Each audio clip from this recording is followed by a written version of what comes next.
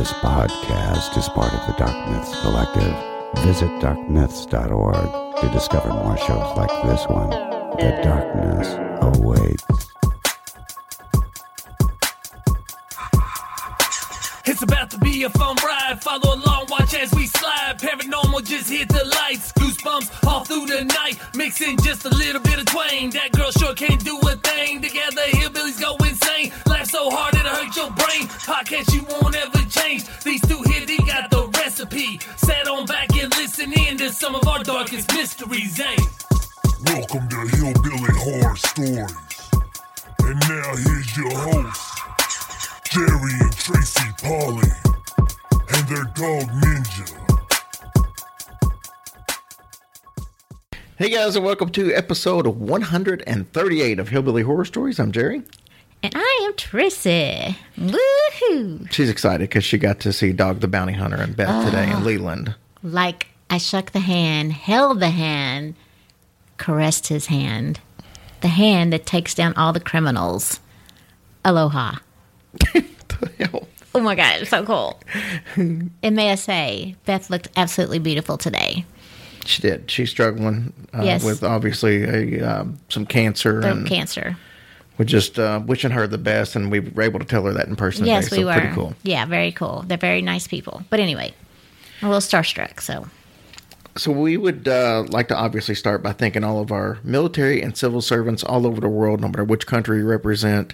Thank you for what you do. Thank you. God bless you. We appreciate you every single day. We also want to say that we know that there are people out there struggling right now just because times are tough or because they've got out of a bad relationship or whatever the reason would be. Just know that there are people out there who are willing to talk to you in your time of need. Please remember that not only is there the suicide hotline in America, which is 1-800-273-8255, there's also a text line, 741-741, but also Tracy and myself. And then we've got a beautiful group of people at our Hillbilly Horror Stories group on Facebook that's about 3,000 people strong. That is the best support group you'll ever encounter from your life, for no matter what struggles you're having. You know, somebody posted the other day that, you know, it was the middle of the night and she just needed a hug and her husband was asleep. And I mean, I can't tell you how many responses Oh she my had. gosh, yeah. You know, that's what we do. That's right. Like I've said it 1,000 times, there's nothing that we will ever be more proud of than the fact of how that group helps people in their time of need. Absolutely. You guys are the best. And I'm most honored and proud to know every one of you. I agree. So this week's story is another reboot from the old Ricky and Jerry Hillbilly Horror Story days, which Yeah. some of you don't even know existed. Yeah. It's probably a good thing. I'm going to say anything. No, I'm just kidding.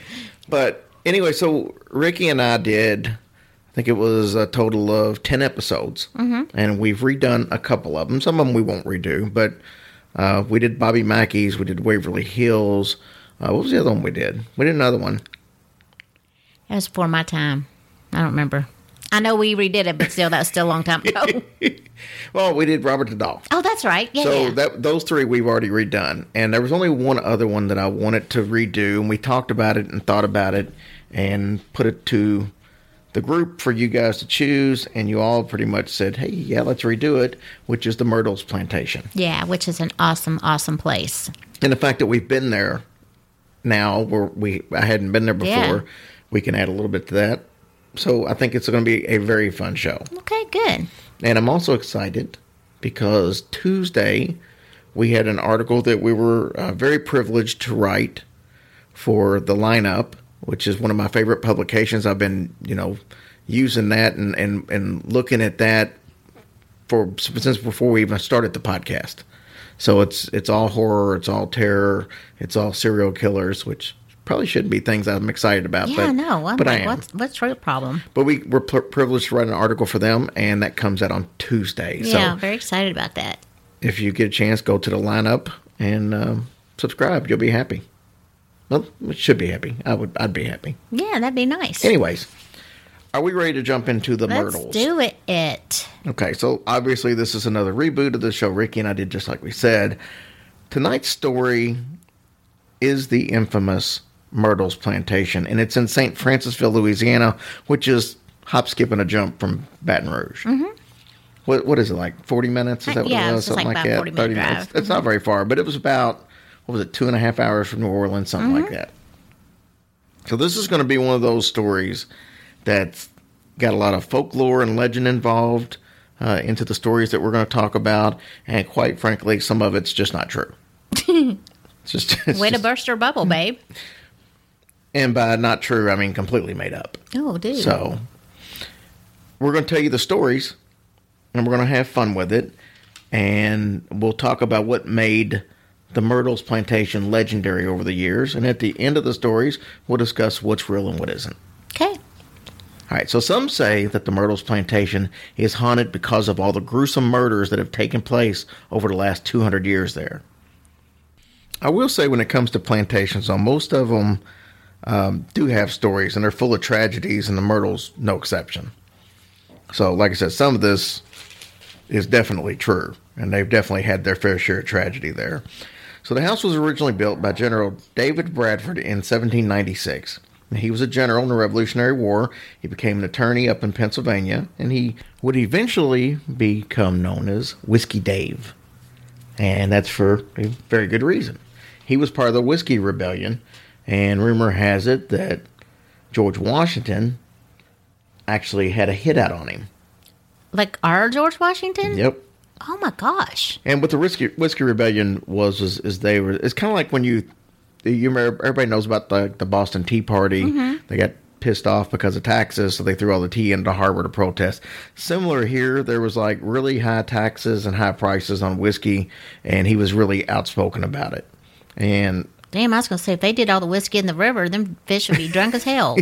Yeah, they didn't throw whiskey in the river, but they were very vocal about the taxes and stuff. Similar situation. And because he was so vocal about it, there was talk that George Washington put a hit out on him. And some of the other members of the Whiskey Rebellion actually told him that he should probably leave town. So he did. He fled Pennsylvania, leaving behind his wife and 5 kids in October of 1794.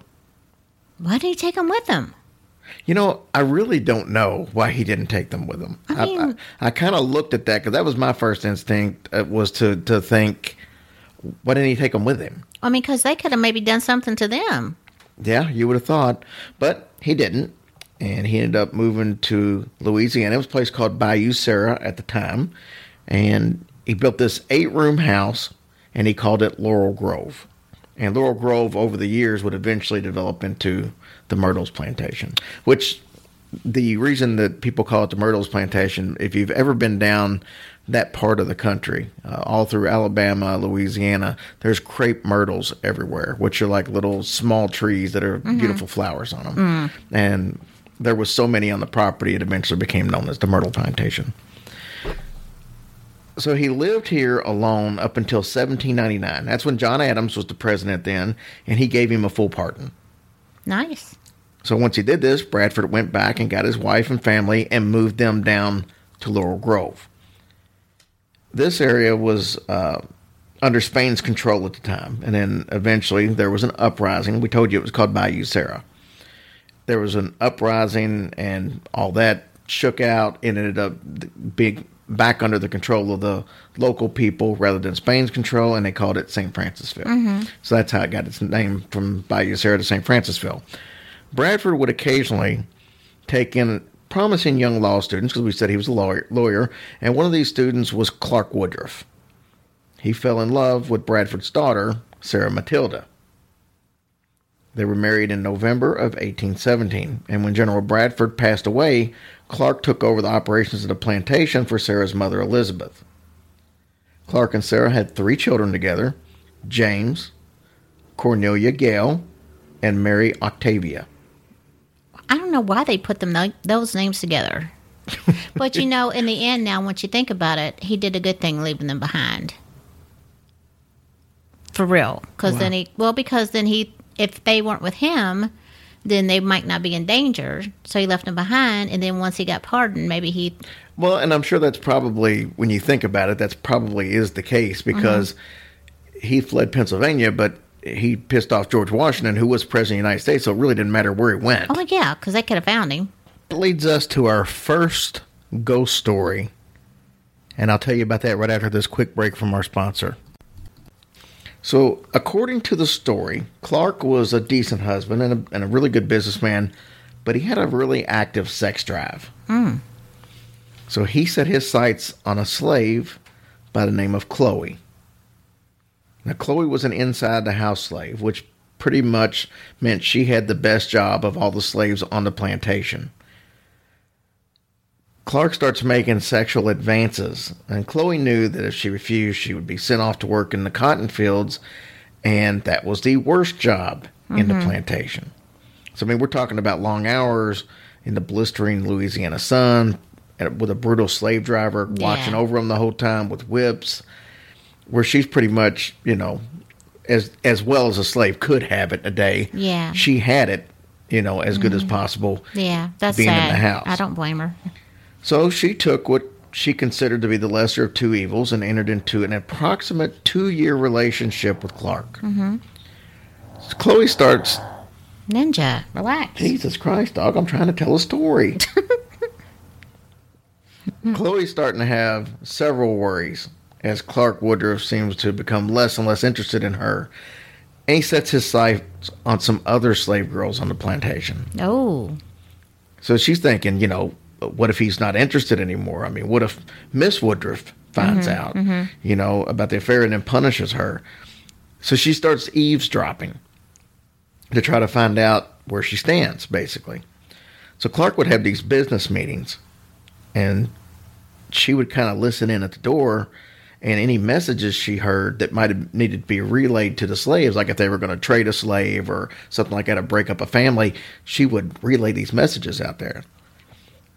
She would listen to conversations with Clark and his wife to see if her name ever came up, which obviously it didn't. But during one of these times, Clark Woodruff caught her eavesdropping. Oh, man. So Clark wanted to send a message loud and clear. So he demanded that Chloe's left ear be cut off to send a message to her, but not just to her, but to all the other slaves on what's going to happen on the plantation if you don't, you know, follow the rules, basically. Obviously, Chloe was banished from the house after this, and from the fact of having her ear cut off, it left a nasty scar, and from that point on, Chloe wore a green turban to kind of cover up the scar and her missing ear. So while Clark Woodruff was away on business, Chloe comes up with this brilliant idea to get back in the good graces of the family. So it was the oldest daughter, Cornelia Gale's birthday. And it's important to point out, for the sake of the story, that Sarah was pregnant with Mary Octavia at the time.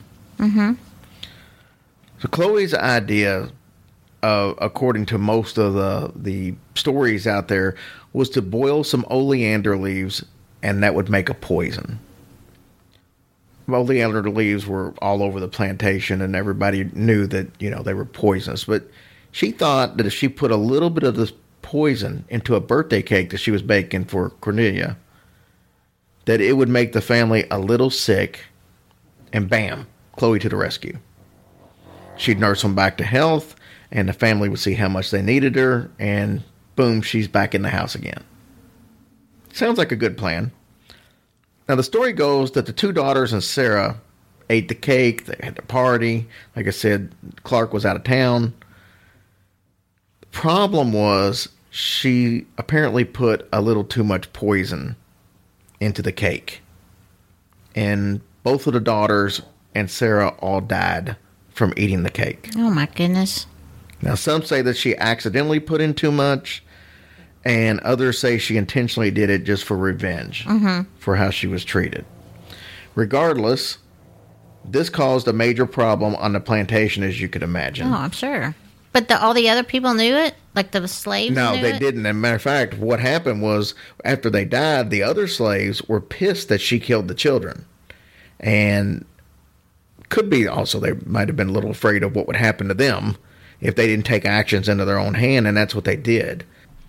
So the slaves, because they were pissed, decided to take action in their own hands, and they went up and they grabbed Chloe from her room, They took her out to the yard and hung her from one of the trees. Oh, my God. They later cut down her body, and they threw her in the river, and they tied her down with some stuff just to make sure that she stayed sunk. And Chloe's body was never found. Oh, my gosh, Chloe. And then Clark was killed a few years later. So How do you mean? I just mean he was just killed. He just had to be killed. Oh. Wow. That took an ugly turn. Now, before that, he had closed off the dining room after his wife and girls died, and it has never been used as a dining room in the Myrtles since then. Wow. Now, a slave with a green turban has continually been seen on the grounds of the Myrtles since then. As a matter of fact, there's a famous picture from 1990 that shows Chloe standing between the two buildings. We got to experience that. Oh, that's who that was? Yes. Oh. So the picture was taken because there was an insurance company that needed some updated pictures of the property. Mm-hmm. And they specifically told them to take the pictures with no people around. They didn't want people in the pictures. It was just pictures of the structures. Mm-hmm. And they went ahead and just took pictures, nobody around. They sent them to the insurance company. And then the insurance company calls them and says, you know, hey, we specifically asked you to take pictures with no people in the frames. And they're like, well, there was nobody in the frames. We don't know what you're talking about. So they send this picture over, and they circle a woman that looks like it's clearly standing in between the two buildings there. Now, obviously, before this picture, there had been numerous reports of Chloe being seen on the premises. But this was the first time that there had been any kind of a picture as proof. We've had people, we were told that there were people that had been awoken to see Chloe standing right beside the bed, just staring at them, just walking around the plantations. Others say that you can hear the sound of children crying whenever you catch a glimpse of her. It's like the two are go hand in hand. Yeah. But let's talk about the picture real quick. So the National Geographic Explorer filming crew determined that the picture definitely contained an apparition of what they believed to be a slave girl. This thing has been blown up. It's been dissected. I mean, this picture now, you're talking, what, 18 years ago? Is it 28 years ago? That's so crazy. And she was like in the breezeway between the general store and the butler pantry of the mansion. Now, of course, the general store burnt down. It burnt down right before we got there, and they're rebuilding it. But we were able to see exactly where it took place at. So the horizontal exterior boards out there on the building were clearly visible through the apparition. Yeah. And we'll post a picture of this so you can see it. But you can see straight through the person standing there and see the boards and everything behind her. In 1995, a guy named Norman Benoit, he's a patent researcher, he requested to kind of check out the picture because they put it on postcards there. He enlarged it and did a shadow density procedure on it. He discovered that all of the physical measurements were that of human proportion. And while we're on the subject of pictures, there's also another picture that's pretty cool from there. It's a young girl that's in like an antebellum dress, and she's looking out a window. Now, this picture was taken by a teacher. She was there with a couple of students doing a field trip, and she took this picture. And behind the students is like a rocking chair, and then right beside that is a window, and you can clearly see an image that looks like a little girl in old-style clothes in the window. So the picture's been investigated itself for years with still no explanation. So there's two different pictures from the Myrtles that have a lot of evidence that say these are legit pics. So let's get back to our story. 1834, Laurel Grove was purchased by Ruffin Gray Sterling. Now, Sterling was a very wealthy plantation owner. He owned several plantations in the South on both sides of the Mississippi River. And he didn't think the house fit his family's, we'll say, social status. So they added on to it. They made some renovations to the house. And then from this point on is when people kind of started calling it Myrtles Plantation. So they even went to Europe to furnish the place. These people had some money. Well, sounds like. The Myrtles plantation would be unrecognizable to the previous owners by the time it was all said and done. It was twice the size of what General Bradford had originally built. Now, Sterling died on July 17th, 1854, just 4 years after the house was completely finished, but he had TB. Unfortunately, a lot of people back then died of that. So the family seemed to be plagued by tragedy. They had 9 children and only 4 of them lived to be adults. Wow. The oldest, Lewis, died the same year that his dad did. From the same thing? I didn't see what he died from. I just saw it was the same year. The Civil War caused more tragedy. Sterling had left everything to his wife, Mary Cobb, when he passed away. She lost lots of the family's belongings to the Union soldiers. They pretty much came in and looted everything and just took it. Most of the wealth was gone by the end of the Civil War. So Mary lived in the Myrtles, though, up until she passed away in August of 1880. So let's go back to another tragic death during the time of this Civil War stuff. In 1865, Mary hired William Winter to help manage the properties that she had and to be her attorney. Now, William Winters was the husband of her daughter, Sarah. Now, this was a pretty good deal for them because part of it was that when he took over this, he also got the Myrtles as a gift for him and her, like a wedding gift. Unfortunately, 2 years later, William Winters was bankrupt and he lost the home to the U.S. Marshals, who then sold it back to the bank. Now, Sarah was able to buy it back a few years later after that. Nobody's really sure what took place in between that time where she was able to get the money to buy it back, but that's what happened. So January of 1871, Winter was in the parlor. He was teaching a Sunday school class, and he heard a horse approach outside. I guess you could hear the galloping and stuff. So he goes out to check and see what was happening, and he got shot. Now, there's 2 different variations of what happened next. One says that he came back inside after being shot. He stumbled up the stairway and collapsed and died on the 17th step. It's very specific. It is. Well, the other version is the same thing, except he died on the 17th step in Sarah's arms. She was there, and he died in her arms. Sarah was devastated. She never remarried, and she lived at the Myrtles until she died in 1878, which was only a few years later. She was only 44 years old. Oh, man. Now, some will tell you that there was 10 murders that took place in this house, but the death of William Winters is the only one that's actually confirmed. Well, I mean, does it say who shot him or what happened? No, we're getting ready to get into that, though. Oh, sorry. After Mary died in 1880, her son Stephen Sterling bought the home. He sold it just 6 years later to a guy named Orrin Brooks, mainly because there was just too much debt attached to the house, and he just couldn't afford to keep it. So then there was another sale to the Harrison Williams in 1889. Now, this family had tragedy as well, as they lost their oldest son, Harry, apparently during a storm. So there was like this really bad storm going out. He went out to kind of gather the cattle up, and he fell into the Mississippi River and drowned. Well, dang on it. In the 1950s, the property was sold to Marjorie Munson, and the stories of paranormal activities kind of started flowing around this time. So there wasn't a whole lot of paranormal stories until the 50s, 1950s. Well, that's kind of crazy. Wonder what took so long. Well, it's a good question. So we talked about the Chloe sightings, but there's some other ghostly happenings on there. Now, some people will tell you that when Miss Munson bought the property, she went around and started asking people. You know, she wasn't from there. I think she was from Oklahoma, if I remember correctly. But she wasn't from there. And she was asking people, and they were like, oh, they got this going on and that going on. And this is how the story of Chloe kind of came to be, based on what other people were telling her. So she didn't know any of this stuff. And then so most of the things that we just talked about, she had people tell her about. And I think from that point on, some of it, the folklore and stuff like that, just kind of started making its round. And then once I think she started publicizing it and turned it into, hey, come stay at our haunted hotel or whatever the deal is. So that's part of it.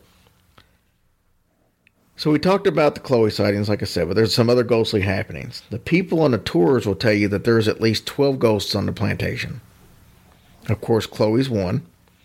Her There's also the ghost of two little girls that can be seen roaming the ground outside and sometimes inside.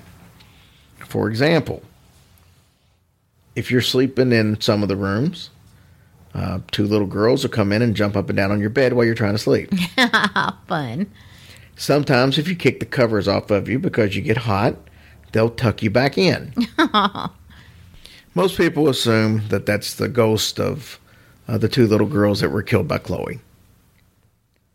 The room that they tend to show up the most in is a room called the Voodoo Room. Now, the Voodoo Room is called that because one of the children from a previous owner had either scarlet fever or yellow fever. It's unclear. But there was a voodoo priestess that was called in to heal the little girl. Mm-hmm. And she failed. And they hung her from a tree. Oh, dude.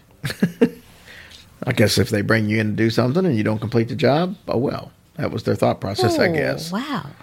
They say that in that room, sometimes you can hear chanting. Mm-hmm. Almost like it was something that would have happened during the voodoo ritual or something that was going on. The game room is another one of the more active rooms in the house. Supposedly, 4 people were killed in that room. Now, it's very common to see rocking chairs rocking out on the front porch all on their own. And the ghost of William Winters is often seen on the stairway that he died on. There at one time was a blood spot on the inside of the door that was the size of a person. Not only could it not be cleaned with a mop or a broom, but the mop or the broom wouldn't even be allowed to go into the spot where it was. Almost like there was a force field around it. Damn it, you're going to look at my blood. You're going to look until I say you're not going to look at it. And, of course, there has to be a haunted mirror. Well, yeah. Because why wouldn't there be? So during this time period, it was pretty customary because of superstition that if someone died in the house, they would cover up all the mirrors. And it was believed that if the mirrors weren't covered up, that the soul of the person who passed away could go into the mirror and get trapped into the mirror. Oh. So legend has it that after Sarah and her 2 daughters died, that one mirror in the house was missed, and their souls are now trapped inside this mirror. We got to see that mirror. Yeah, we did. That? I do remember that. So there's a spot on the mirror that looks kind of like a handprint. Mm-hmm. And what's amazing about this is they've cleaned it. It don't come off. They've replaced the glass in the mirror several times. It comes right back, even with new glass. Mm-hmm. So that's kind of the story of it. That's cool. And many people will tell you that if you take a picture of the mirror, that you can see handprints in it, and sometimes faces show up in the mirror that wasn't there at the time that the picture was taken. Mm-hmm. Tour guides will tell you that as they're walking around, especially over by the mirror, that they'll get tugs on their clothing that feel like when a little kid will tug on your dress or your pant leg. Didn't we have that young tour guide that was really, talked really funny? Yeah, he was really young. He was probably about 20 years old. Mm-hmm. So, yeah, but... I mean, I don't mean talked funny like that. I mean, he was really into telling the story. He told it as if he was from that era. Yeah.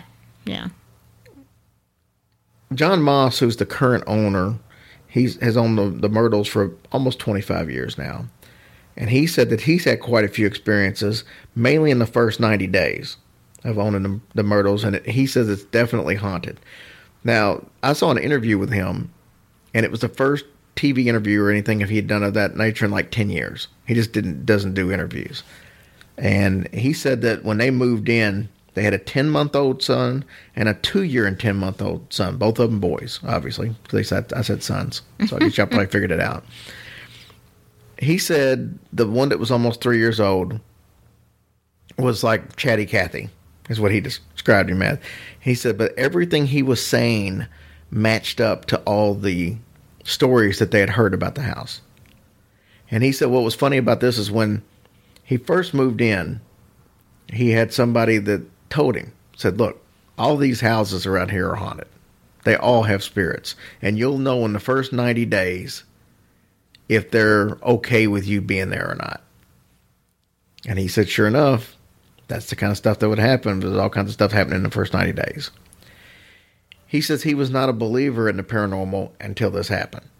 His wife asked a psychologist friend about the stories that their 3-year-old was saying, and he told heard that a child that's that age can tell a lie, but they can't conjure one up. And he said that at that age, he would be able to bring things up,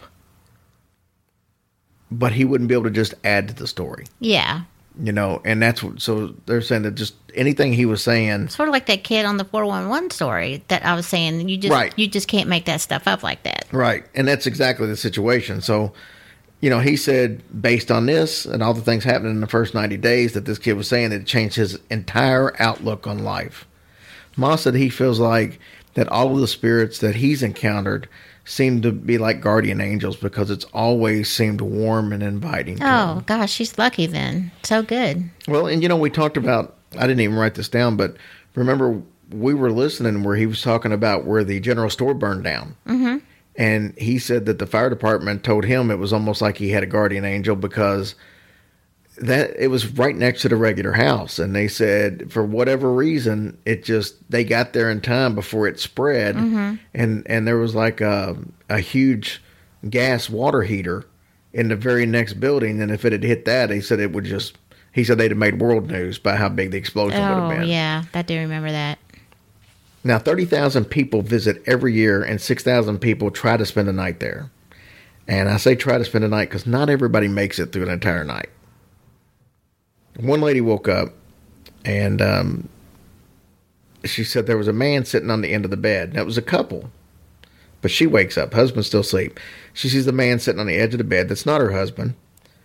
He stood up, and he was in a Confederate soldier uniform. She grabs her phone, her keys, her house coat, and she went to the car, locked the car doors. She called her husband from her cell phone and said, "You might want to get out of there." She did not even wake him up? She didn't even wake him up. There was another guest that was staying the night, and she said that it was story night at the place where they were actually just sitting there and people were telling stories. And she said she's walking by this couch, and she felt her knee hit something, like it was another knee. Mm-hmm. And she said, but there was nobody sitting on the couch, but the cushion was pressed down as if somebody was sitting on the couch. Ooh. And she said there was a man that was, she had not made it through. The rest of the group that was taking the tour had made it to the other room, but she was still kind of standing there. And she said that a gentleman that was on the tour with her kind of put his arm around her and kind of pushed her into the next room. And she said the whole time that they were in the next room, he kept looking back as if he had seen something as well, but he never said anything to her. And then there was another group that was wandering around outside in the dark. And they said you could hear somebody breathing while you walked, and then you would stop, and you could see the grass pressed down as if like invisible boots or something were standing there. Like there were footprints were in the shape of the grass being pressed down. I'd have been out there so fast. Well, they said they started kind of walking, and then they got to like a gravel part of the walkway, and they stopped real quick. And when they did, they said you could see the gravel in a section where there was nobody at kind of pop up like a person had stopped so quick that it just caused a disturbance in the gravel. He could have ran into the back of them. Most people feel like that they're being watched, and several people have claimed to see dolls move. There's one room they call the doll's bedroom, and people say that it's not unusual. There was a news reporter that spent the night with her two daughters, and she said that they didn't know the story, and they both said that they saw dolls move. Hmm. They also had a situation where they were the only ones in the Myrtles at the time, and the bed was completely made, and then when they came back in the room, the comforter had been turned down some. So as if somebody came in there, and she said they didn't have any maids or anything on staff at the time. It was just somehow or another the blanket came from being fully made to being put down like, hey, we're ready for you to go to bed. Let's do it. There's another couple that had a pretty haunting experience about spending the night here at the Myrtles. It was their anniversary, and during the week, so there was no other people on the property. So that's the funny thing about the Myrtles. there's like a 3-month waiting list if you want to spend the night on a Saturday night, Friday night, mainly Saturday night. It's like a month long if you want to spend a night on a Friday night. But during the week, you can pretty much just call and get reservations anytime you want. So this is what they did. It was during the week. It was their anniversary. They get there. They find out they're the only ones there. They're up in their room, and they're just resting a little bit. So the husband says he's going to go down to the game room. This is where 4 people supposedly died, remember? And he goes down there by himself while she's up in the room, and he said he felt extremely creepy. And he said even though they were the only ones there, it just felt like there was somebody always in the room with him. He went back up to the room and he tells his wife that, hey, that room's pretty damn scary. So they're just enjoying some quiet time. They're sitting there and they start hearing some heavy footsteps coming up the stairs. Again, they were the only ones in the building. The door was locked, but someone kept pushing in as if they were trying to get in. So, yeah, on and the it was knob. one of those deals to where, you know how you'll push in a door where it's not a real tight, but you can push and Yeah. it'll make a little knocking sound and you let go and it'll come back. That's what it was doing. They were just pushing and pushing and pushing and it kept making a knocking sound, so they knew somebody was trying to get up. And after a few minutes, the husband gets up to try to see what's going on. He opens the door and there's nobody there. The next morning, they decide, hey, it's daylight. Let's stroll through the grounds. Let's see what we got. So they're walking around and they're talking about the death of William Winter. And they're taking pictures. And an image of what looked like a member of the KKK showed up in their pictures. Oh. Now, there's some relevance to this because William Winters was very outspoken about his disapproval of the KKK, which was really growing in popularity back at the time. Mm-hmm. Most people assumed that he was killed by the KKK because of this. That's why? And he's talking about it, and it shows up in this picture. The killer was never caught, and the murder went unsolved. No, that is ridiculous. I mean, everybody was in the house. They just kind of walked out. And nobody was outside to see anything? No, he walked out there, somebody shot, and then drove off. There was a suspect that they thought did it, and he was one of the leaders of the KKK, but for some reason he was never tried. Wow. So anyway, so this murder was obviously unsolved, but they got this picture of this KKK member in his picture. And they also took a picture of the haunted mirror, and they saw a very similar image in the mirror. In the same room, they snapped another couple of pictures, but they didn't notice this till later, that there was an image of a woman in a Victorian dress behind them in a glass window of a door. It's like the reflection, but there wasn't anybody else there, so it couldn't have been anybody else. And they seem to think that this was Sarah confirming their belief that he was killed by a member of the KKK. That's crazy. So they didn't get any breakfast, continental breakfast or nothing? I love where you go with these Because there was nobody else there? Well, I don't know. I don't know if they had food or not. There is a restaurant there on site, so I'm sure there was ability to get some food. I think that is the creepiest thing, to know that you're the only people in that place. I don't know if I could do it. And I sure in the heck would not let my husband walk down and leave me up in that bed by myself. It's like when David was talking about being the only person inside the Lent mansion. I know it. I cannot do that. And I 100% believe you would go out and leave me alone in the bed. I would not. I would never. Mm-hmm. Well, we'll agree to disagree. Why would I do that? I don't know. They could get me on the way out. What the hell am I going to do against a ghost? Well, I don't know, but at least if we go, we can go together. It's nice for you to try to drag me down with you. Well, I mean, Okay. till death do us part. Yo. Well, that's right. Not till death do us together. All right, so let's talk about what's true about these stories and what may be a little fabricated or an outright lie. Since we just talked about William Winters, let's start with him. He was shot and killed, but he did not die on a stairway. He died on the front porch. So the story about him making it through and climbing up to the 17th step. Yeah, I was thinking to myself, that's pretty dramatic. That's kind of like a dramatic death. Like it takes. Oh. Yeah, but it's the 17th step was so specific that it almost sounds like it had to be true. Hey, I said that. I know you did. Oh. And I completely ignored it because it would have cut into my ending. Oh. So I was still screwed it up. Is that what you're trying to say?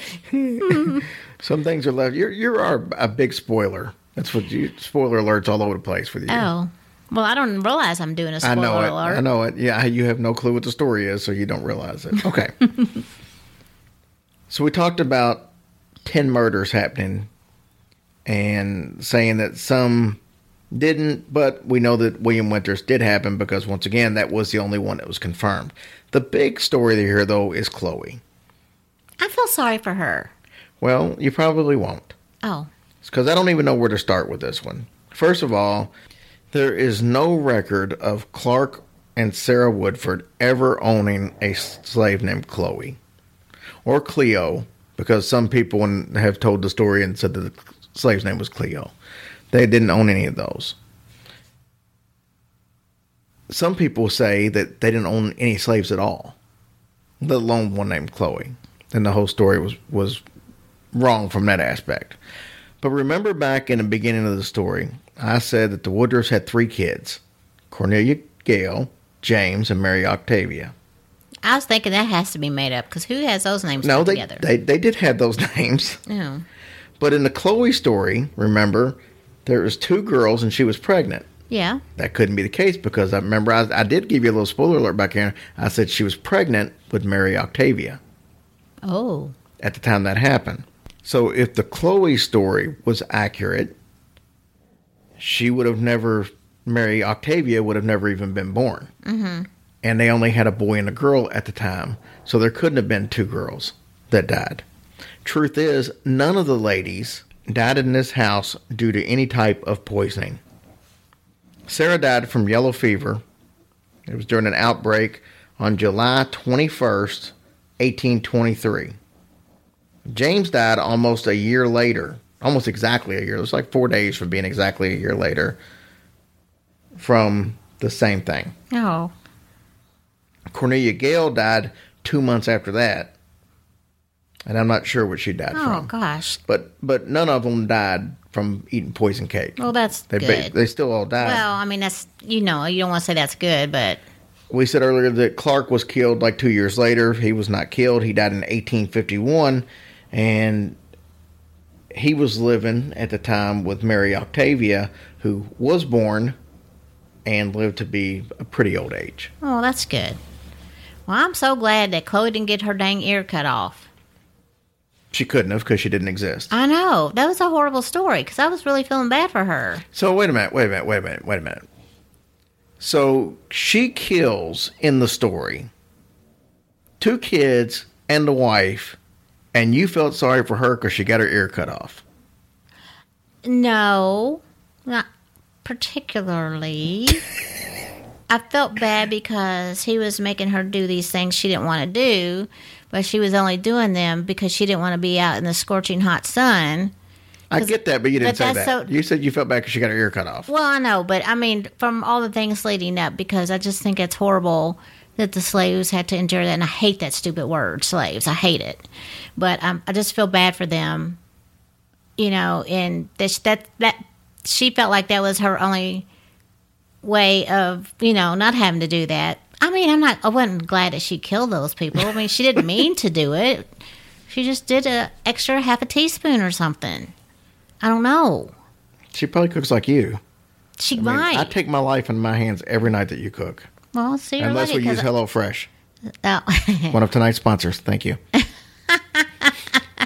Well, see, you're lucky because I don't cook that much. Yeah, HelloFresh will never put oleander leaves in the package.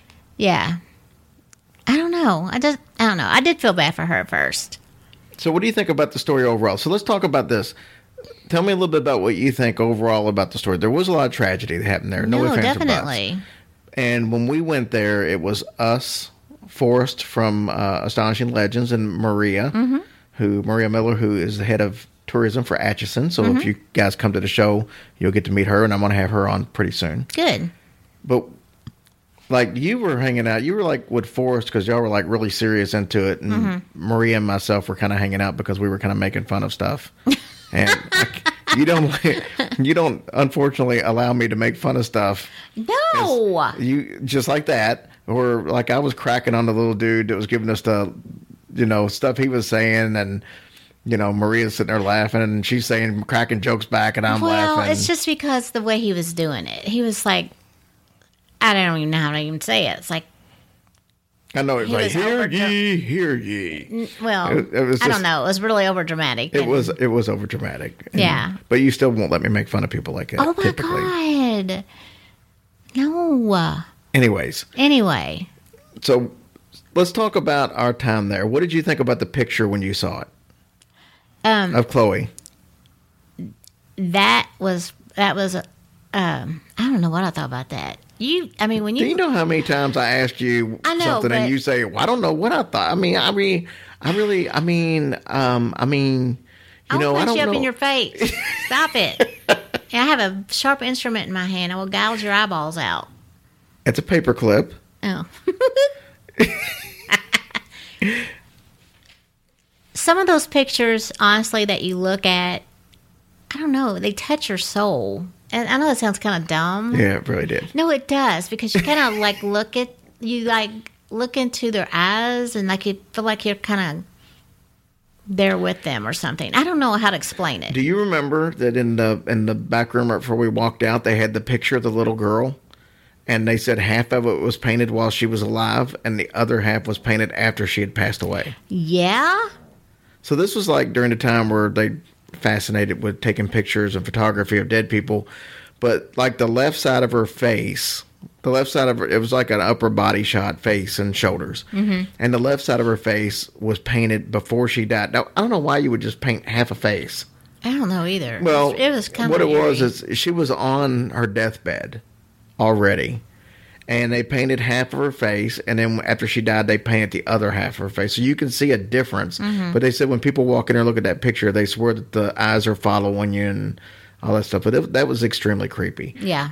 The picture of Chloe, regardless of whether there was a Chloe or not, this picture exists, and there Yes. are people who see things that do fit this description. So maybe the sightings of a young girl with a green turban created the story of Chloe. Maybe those sightings were already there, and they had to have a reason as to what it was and made it up. Not sure, but these pictures that we're going to post on here, they're freaky. Yeah, no, they are. And they're two of the better pictures I've ever seen showing this Yeah. kind of stuff. It's really pretty cool. And they've already been documented that they're not fake. Yep. And that's so the that's best the part. key. Yeah, that's Yep. the key. But we got to look a lot at the mirror. And this is cool too. That and we might have touched on this before when we got back from New Orleans, but they don't allow you to use flash photography in there. You can take pictures, but you can't use flash because they said flash will. So there's a lot of original furniture and a lot of original wallpaper and stuff like that. And they said flash over the years will destroy it, which is I thought was odd, but apparently that's true. I don't remember that part. What? We had a big discussion about How that. can flash destroy wallpaper? That's just something to do with the whatever's in the light of the flash. But they said, and I guess since we now found out there's 30,000 people a year come through there, that could be a lot of flashes. So Yeah, I guess that's true. So It's a really cool place, though. You guys, if you ever get a chance to go. yeah, I loved it. It was fun, and they got little cabins and stuff out back. It's a beautiful ground. Oh, it's really pretty. so It was kind of muddy that day we went, but it was extremely muddy. yeah. They got a cool little bridge you can walk over. Mm-hmm. Got really pretty trees, those really pretty trees and stuff. But Myrtles? Crepe Well, myrtles? yeah. Yeah, but it was nice. It's worth going to for sure. So with that being said, we didn't even mention this earlier, but tonight is the last episode of Hillbilly Horror House. That will be. I said that really quick. That should have.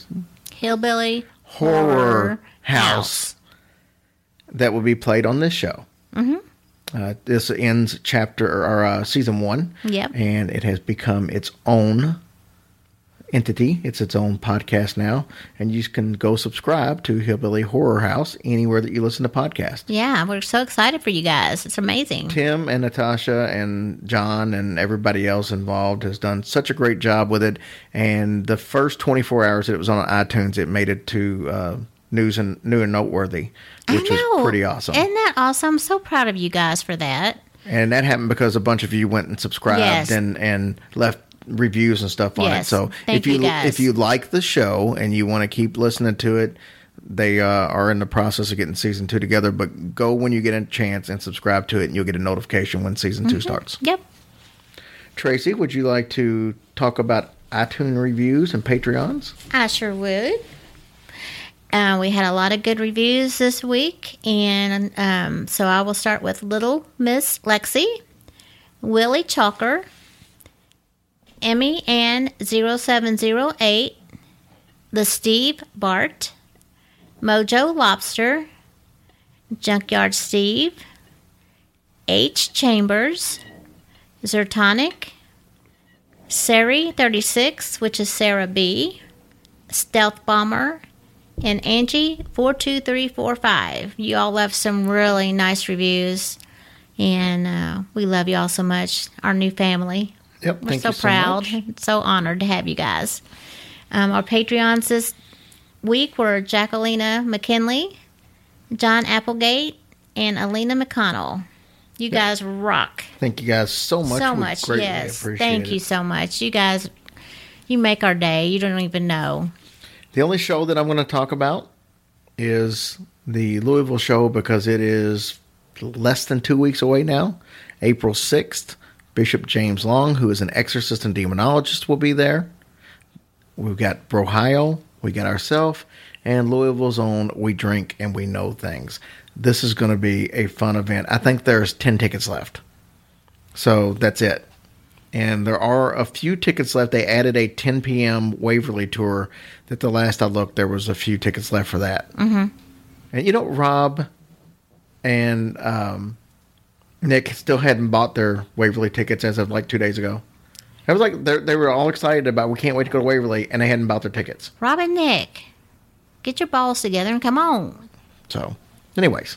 Thank you guys for purchasing tickets. We're so excited to meet all of you guys. I cannot wait. Thanks for 2 sold-out shows in Houston, and thanks for a sold-out Bobby Mackey show. And I like how you said you weren't going to mention any more shows. I just mentioned those because they're sold out. I didn't say anything about the Indianapolis show that's right after that with Justin Rimmel and the guys from Ohio. I didn't say anything about that. I know that you didn't. And don't let it happen again. But the new shirt design is up. We've got the new logo now that's got the wooden frame around it. Mm-hmm. That's phenomenal. Once again, Heidi has outdone herself. She's one of the maybe the most talented person I've ever met when it comes to art. Yeah, she's very, very good. But everything's there. So if you want to go to our website, hillbillyhorrorstories.com, you can buy tickets for any of the live events, and you can get merchandise that you might want to wear to those live events. Yeah. So, anyways, let's listen to the last installment of Hillbilly Horror House. I did it again. Hillbilly Horror House. Though you could get more subscribers. I'm just saying. And we'll talk to you guys next week. Love you guys. Have a blessed week. Hi, and welcome to Hillbilly Horror House. We have put a lot of work into making this podcast a sound fest for your ears. In order to get the full effect, we highly recommend the use of headphones.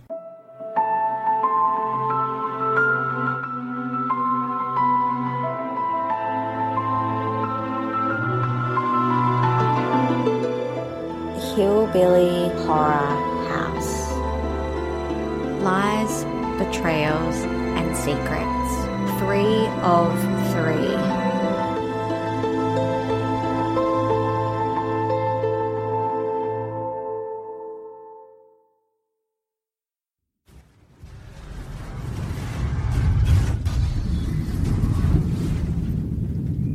David, what do we do? I don't know, man, but that's kind of the reason why I brought you. Do what you do. Do your little voodoo thing. And, make it quick. Oh, right. Sage. Unrest spirits, you are not welcome here. Go into the light. What the hell? What? My sage blew out. That's never happened before. Sam? I don't think this is gonna work. You think? Oh, my chant book! Well, do something. She's heading this way. Sam, why is she calling your name? I don't know, man. I don't know. Sam, come to me, my son. Son? Here it is, the Vanquish chant. I call upon my ancestral brothers and sisters. Lend me your powers of the past to defeat this evil of the present. Sam, step it up, buddy. Help me defeat this evil in front of me and vanquish it back to the dark regions in which it came. I command thee. Dude, nothing's happening. I command thee. I command thee. Sam? David!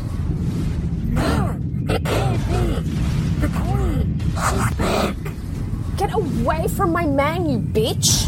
It's not possible. No.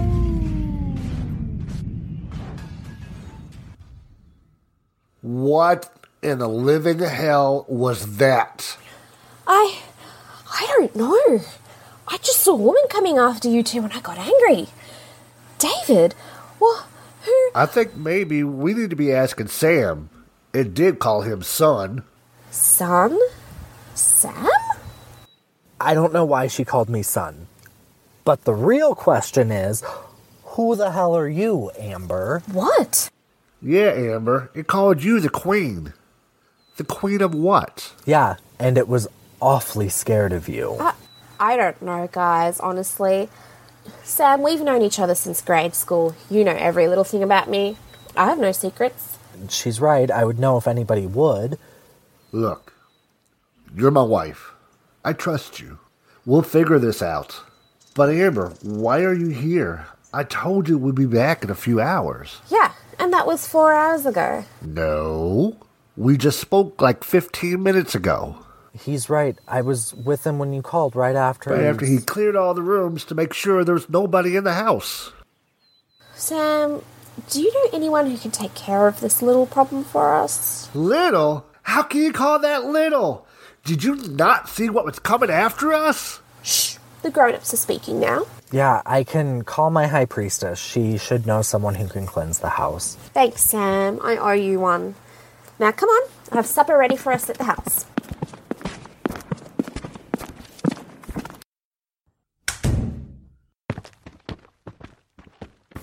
You know, I am a little upset, though. Yeah? Why? Because I thought I was the only queen in this group.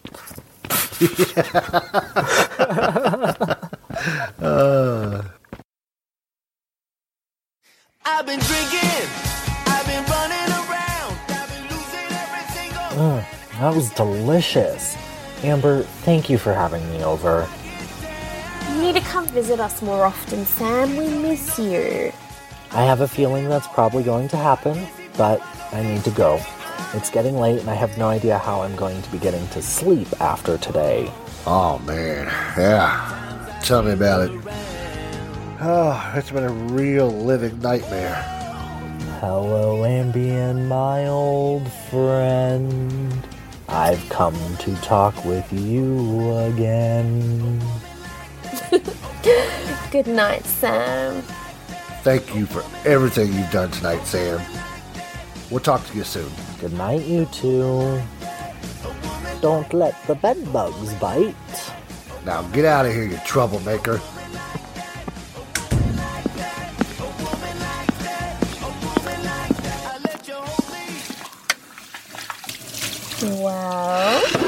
Well, sit down. We need to talk about this. Talk about what? Don't act like you don't know. We need to talk about everything that happened. Amber, we cannot ignore this. I know. Look, I know you love that old tore-down house. Lord knows why. But there was some real freaky exorcist crap that went down tonight. I understand. It was some scary stuff for sure. But you heard Sam. He has people who can cleanse the house. It'll be fine. Are you serious right now? How can you sit there and be so calm? I cannot believe you still want to go through this after everything that just happened. Yes, David, I do. Are you serious right now? How can you stay so calm? I cannot believe after everything that just happened, you still want to go through this. No, I can't do it. I can't put myself or you through this. We cannot raise a family in that hell house. It's not safe. But it will be when Sam's friends cleanse it. No. Why are you so determined on this? I don't know. Did I miss something? I don't know why. It calls to me, David. It comes to me in my dreams. I'm just drawn to that house. I can't explain it. I don't know how to explain it. I just have to be there. I'm calling Tracy first thing in the morning and telling her no. You can't do that, David. Why not, Amber? Because I already put a bid on it. You did what?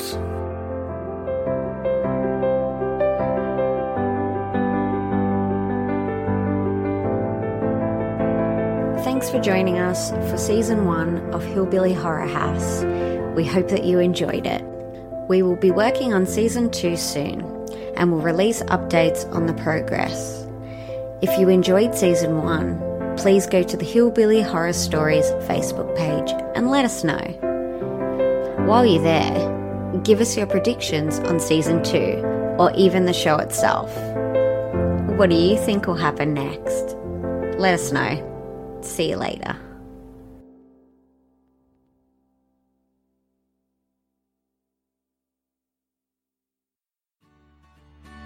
Hey Hillbillies, if you guys enjoy what we do here on the show every week and appreciate all the hard work we put into it, consider being one of our Patreon supporters. All you got to do is go to our website, hillbillyhorrorstories.com, click on the tab for donations, and you'll see the Patreon link right there. Click on it, and you can go to our Patreon page. Then you will have a decision to make. You can choose the $1, the $3, the $5, or the $10 donation. Each one gets you different things a month. But regardless, you get some free stuff. Just check out the bonuses under each tier and you'll see what you get for free for that month, but you'll get something free regardless. Also, if you'd like to buy any Hillbilly Horror Story merch, you're also in the right place on the website, hillbillyhorrorstories.com. Just click on the store page and see whatever it is that you like. Click on a few links, send a little bit of money, and your item will be on its way. Thank you guys so much for all of your support. We love you, we thank you, and we appreciate you.